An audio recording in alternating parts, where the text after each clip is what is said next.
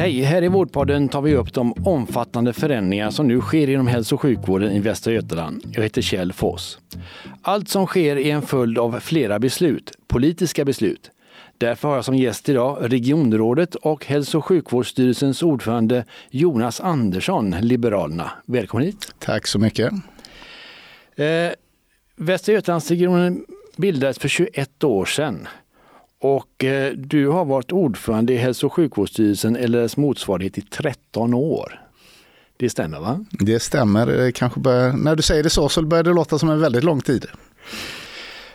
Vi ska prata om de här förändringarna, men jag vill ta ett avstamp i den skrift som du skrev inför valet 2018.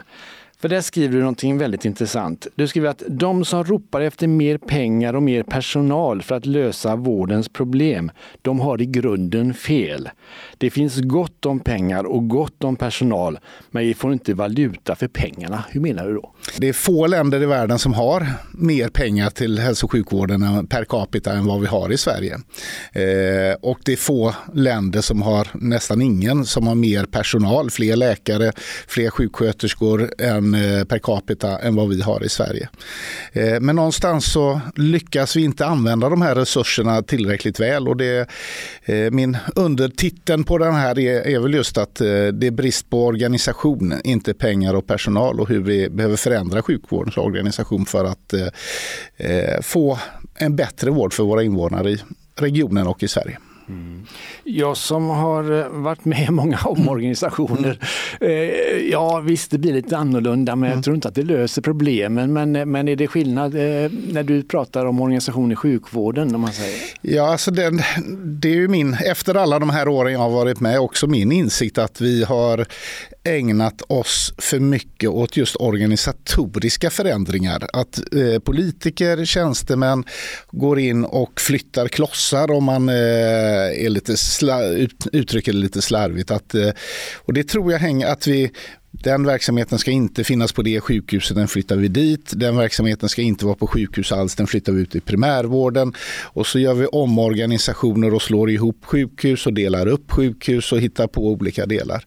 Både politiken och kanske ännu mer tjänstemannaorganisationen i regionen, för dem är det redskapet som man kan övervaka. Det vill säga att om vi beslutar att A ska flytta till 1 och B ska flytta till 2, då kan vi komma tillbaka efter ett halvår och se A borta och har den flyttat till den här andra platsen.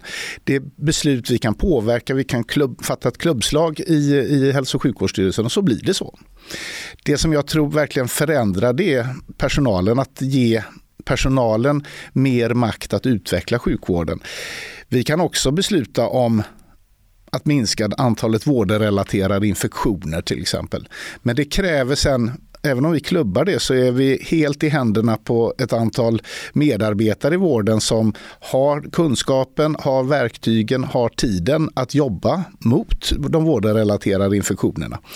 Och då vågar vi inte riktigt tro på att det där kommer att bli tillräckligt bra, och då tar vi till de här strukturella greppen. Du skriver i den här skriften att vi har en dysfunktionell organisation, tror jag, och du ger en bild av en vård som inte fungerar speciellt väl, men samtidigt skriver du faktiskt att vi är topp 5 i världen. Och resultatmässigt så är vi det när vi tittar på medicinska resultat. Där vi brister är just i organisation. Vi har rätt dålig tillgänglighet jämfört med många andra länder till exempel.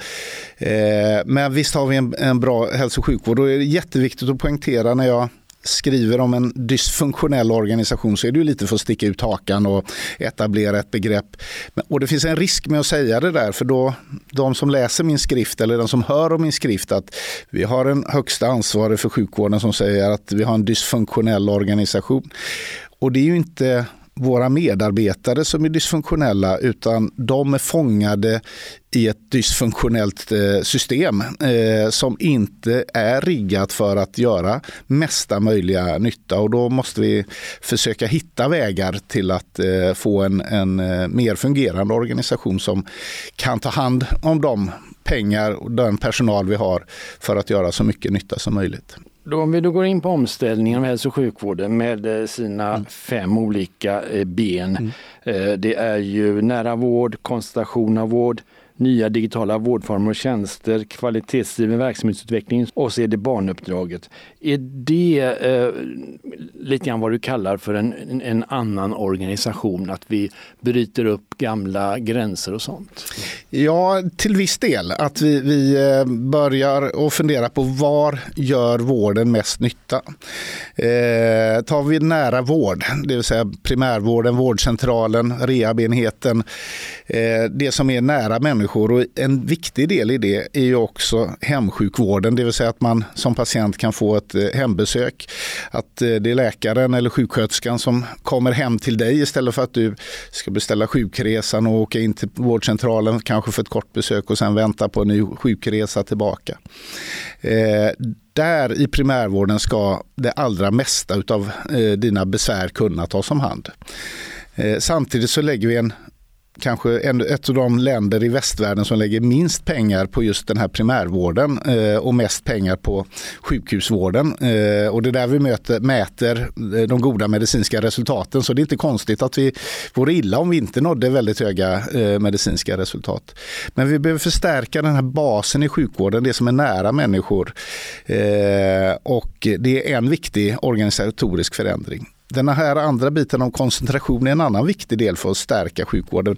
Alla kan inte göra allting. Vill vi ha en så hög kvalitet som möjligt så ska det vara kirurg som gör det här ingreppet många gånger om året, som har tränat på det, som är erfaren, som en kunnig, än att det kan väl vilken kirurg som helst göra den här ingreppet när man har prostata. Nej, det kan inte vem som helst lika bra. Och då behöver vi koncentrera en del vård till lite färre platser. Men då får man också kanske åka lite längre, men man kan räkna med en högre kvalitet som patient. Vi måste naturligtvis nyttja den nya teknologin också i sjukvården. Långt ifrån allting kan ersättas med ett digitalt besök i sjukvården. Men delar utav det kan göra det. Hur nyttjar vi den på ett så bra sätt? Om man bor uppe i nordöstra Skaraborg och har MS som multipel skleros, som en neurologisk sjukdom, då finns det ett MS-centrum nere på Sahlgrenska. Det är klart, det kan vara jättebra för den patienten att komma dit någon gång ibland, men behöver man göra en 17-20 mils resa ner till Göteborg, eller kan en del av de kontakterna ske digitalt så man kan sitta hemma i soffan? Då blir det verkligen nära vård för patienten. Och kvalitetsdriven verksamhetsutveckling, att ge personalen redskap och tid att utveckla sin verksamhet och bli stolt över sin verksamhet. Där tror jag den allra största kraften ligger i förändring och förbättring. Men vi behöver göra de här andra organisatoriska delarna. Sen har barnuppdraget tillkommit från början, som inte var med från början i detta omställningsuppdrag, och det handlar ju om hur riggar vi vården så bra som möjligt för de yngsta, de minsta, så att tidiga insatser inte leder till livslånga handikapp på olika sätt, att man kommer igång senare i livet än sina kompisar och därmed får svårare i livet. Så att det är också en viktig del för hur vi fokuserar de resurser vi har. Jag ska gå in på ett begrepp här igen, och det är sammanhållen region. Det är någonting som vi pratar om. Hur ser du på det här med sammanhållen region?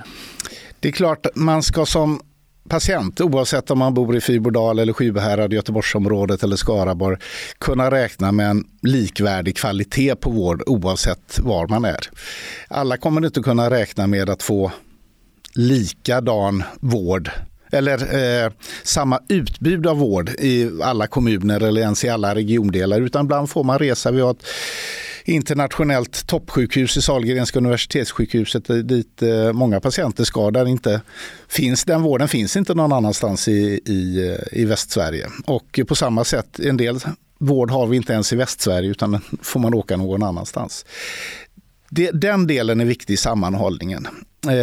Jag tycker det finns lite för många som säger nu ska vi göra likadant överallt. Och då måste man ta hänsyn till de lokala förutsättningarna som finns. Jag tror att det finns hos vissa en övertro på att här har vi svaret. Så här ska vi göra, och så försöker man trycka ut en modell. Och jag har varit med i det arbetet tidigare också för 10-15 år sedan och mer trott på att det här är det rätta, det här gör vi.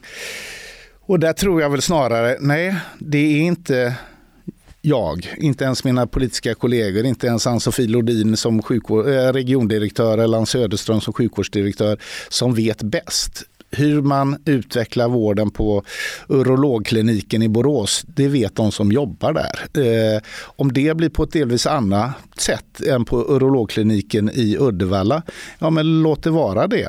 Låt oss sedan jämföra med varandra, lära oss av varandra, utveckla vården och på så sätt förbättra den för våra patienter. Så att förutsättningarna ska vara likvärdiga, målet är ett likvärdigt resultat, men vägen dit kan mycket väl se lite olika ut. Vi har ju som sagt då väldigt, väldigt stora förändringar i både det som vi nu har pratat om, omställning hälso- och sjukvård och införandet av framtidens vårdinformationsmiljö, där personalen ska lära sig ett nytt arbetssätt, lära sig ett nytt system. Kan man inte då räkna med, eller borde man inte räkna med att det blir en liten svacka i vårdproduktionen under en period? Det kommer det säkert absolut att bli, inte minst med FVM, framtidens vårdinformationsmiljö. Personer ska utbildas, lära sig nya arbetssätt.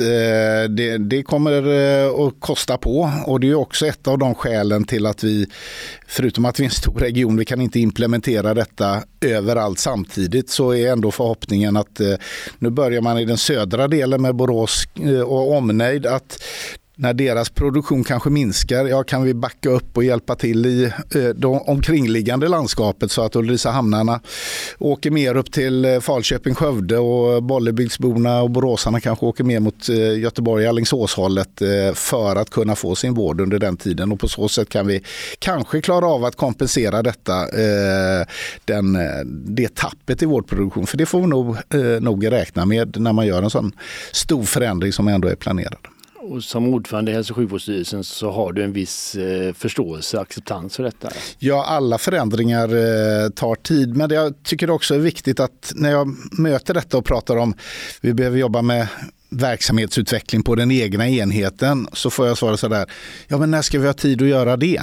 Och då kan jag stå här i oktober och fråga, okej, hur många patienter är inplanerade vecka 12 nästa år? Inga. Okej. Kan ni ta 3 dagar i vecka 12 nästa år? Planera in dem för att genomföra det här arbetet. Men tar vi inga patienter alls de där dagarna i vecka 12 nästa år, då kommer köerna bli ännu längre.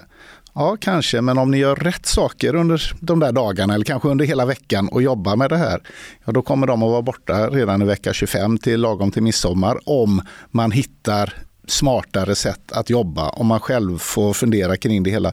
Så det handlar väldigt mycket om att också ta sig tid, för förändringar kräver både kompetens, kunskap om hur man ska jobba, men också tid för att genomföra det hela. Tack Jonas Andersson för att du kom hit och berätta för oss. Tack så mycket.